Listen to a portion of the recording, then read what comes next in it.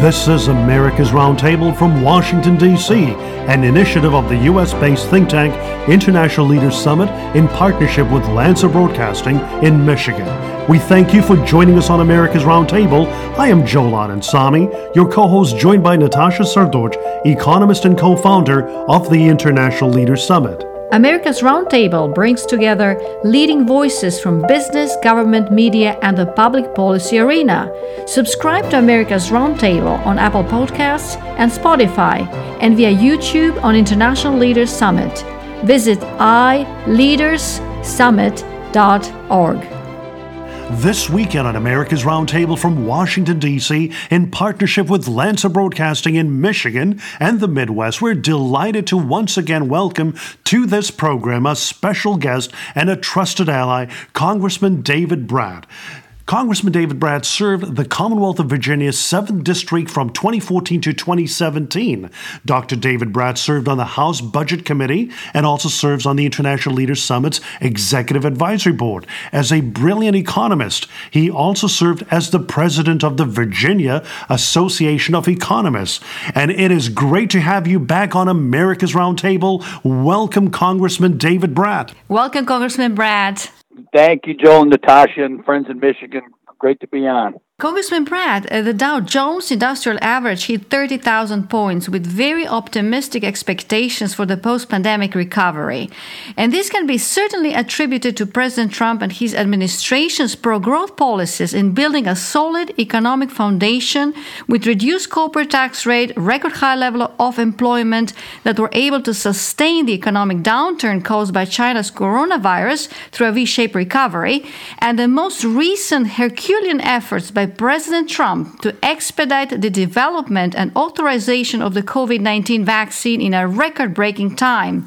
Congressman Brat, in light of the pending presidential election results, what are your thoughts about the U.S. economy going forward?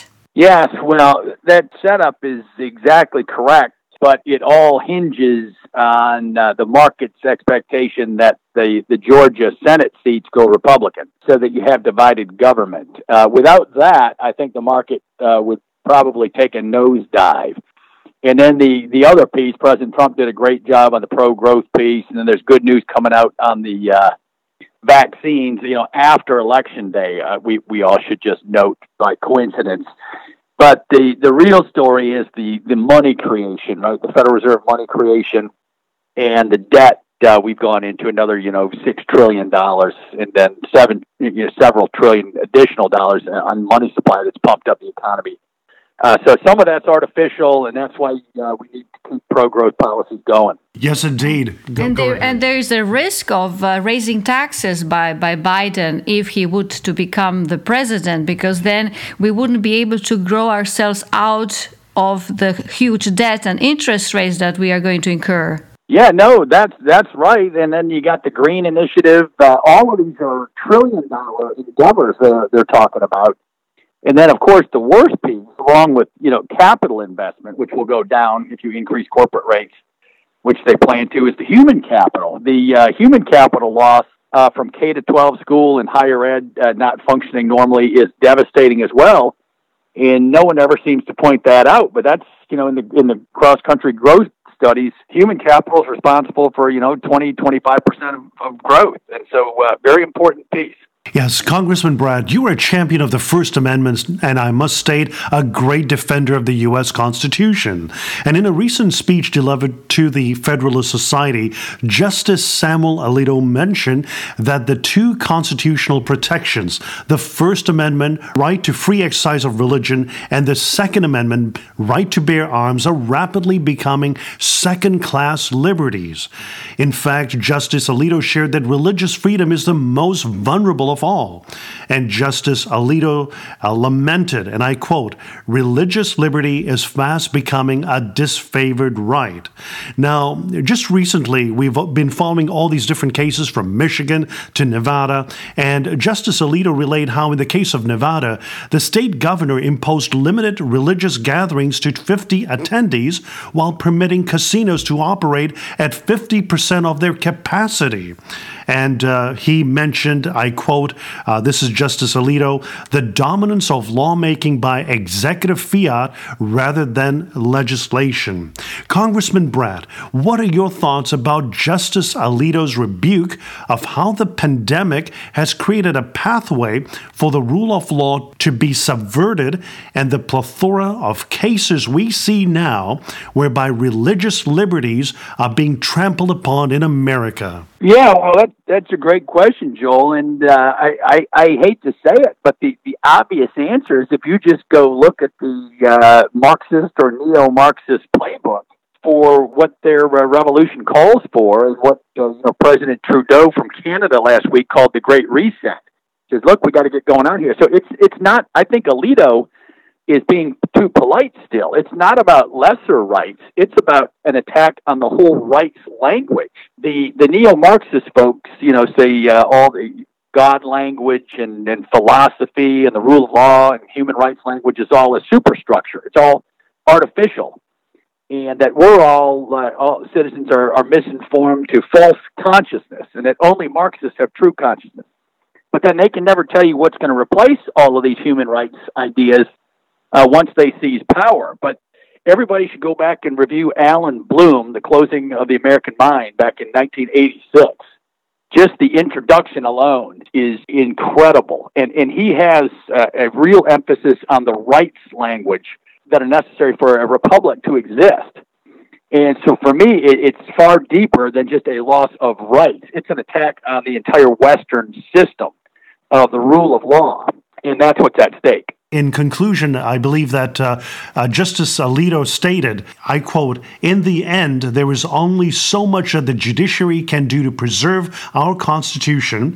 Standing up for our freedom is a job for all Americans," unquote. Yeah, I agree with that, with one little caveat. The big tech, the big media, along with the Congress, tried to impeach and get rid of President Trump for 4 years systematically. Turns out the FBI was corrupt under Comey, the CIA was corrupt under Brennan, and so for me, the guys on the court are trying to act like they're highly principled while the ship is going down. And so the executive branch is under attack. The legislative branch is being run by Nancy Pelosi and impeaching the president and Russiagate and Ukrainegate and the whole thing for 4 years. So I think it's incumbent upon the Supreme Court, the justices, to step up and to make some public pronouncements about what really is at stake, because they are the last defense for the rule of law and for Western civ.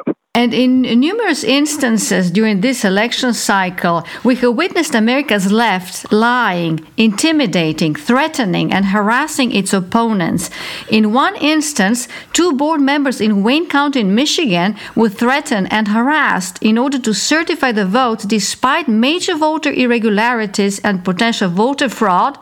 And in another instance, a federal government employee, Emily Murphy, who is administrator of the U.S. General Services Administration, mentioned in her letter to Joe Biden, commenting on transitional resources, she said, "I did receive threats online, by phone, and by mail directed at my safety, my family, my staff, and even my pets in an effort to coerce me into making this determination prematurely."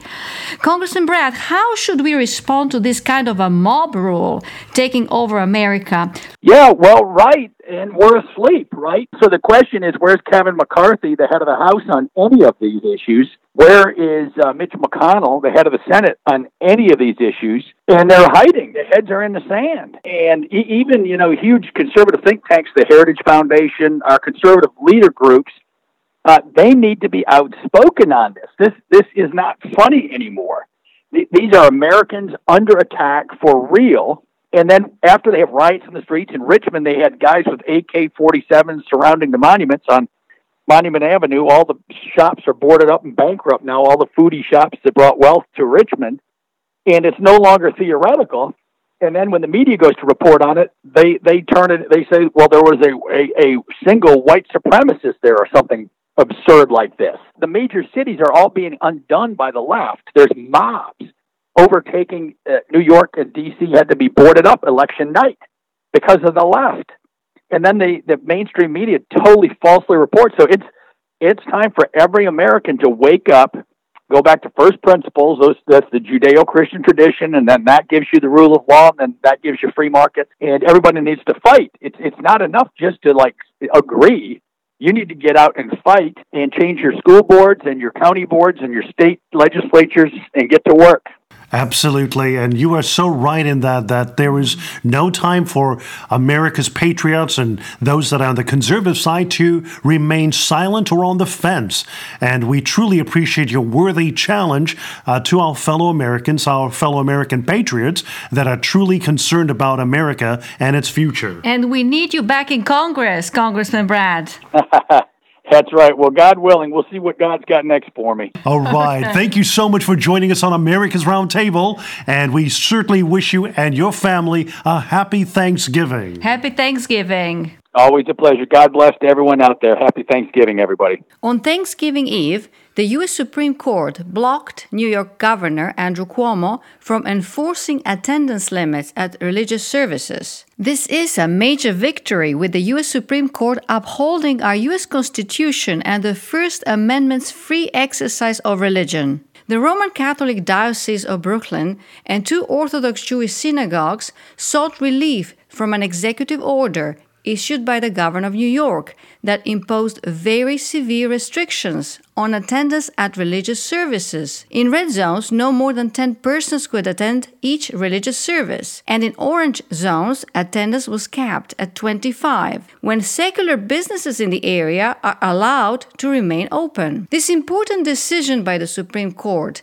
to block the COVID-related executive order, which was issued by a governor who wanted to limit religious services, represents a change in direction of the U.S. Supreme Court, which had turned down 2 similar requests over the summer by churches in California and Nevada. The major difference between the summer and now is that Justice Amy Coney Barrett replaced Justice Ruth Bader Ginsburg. The vote for this decision was 5-4. And let me read just brief excerpts from the U.S. Supreme Court decision in this case. I quote, "The loss of First Amendment freedoms for even minimal periods of time unquestionably constitutes irreparable injury. In recent months, certain other governors have issued similar edicts.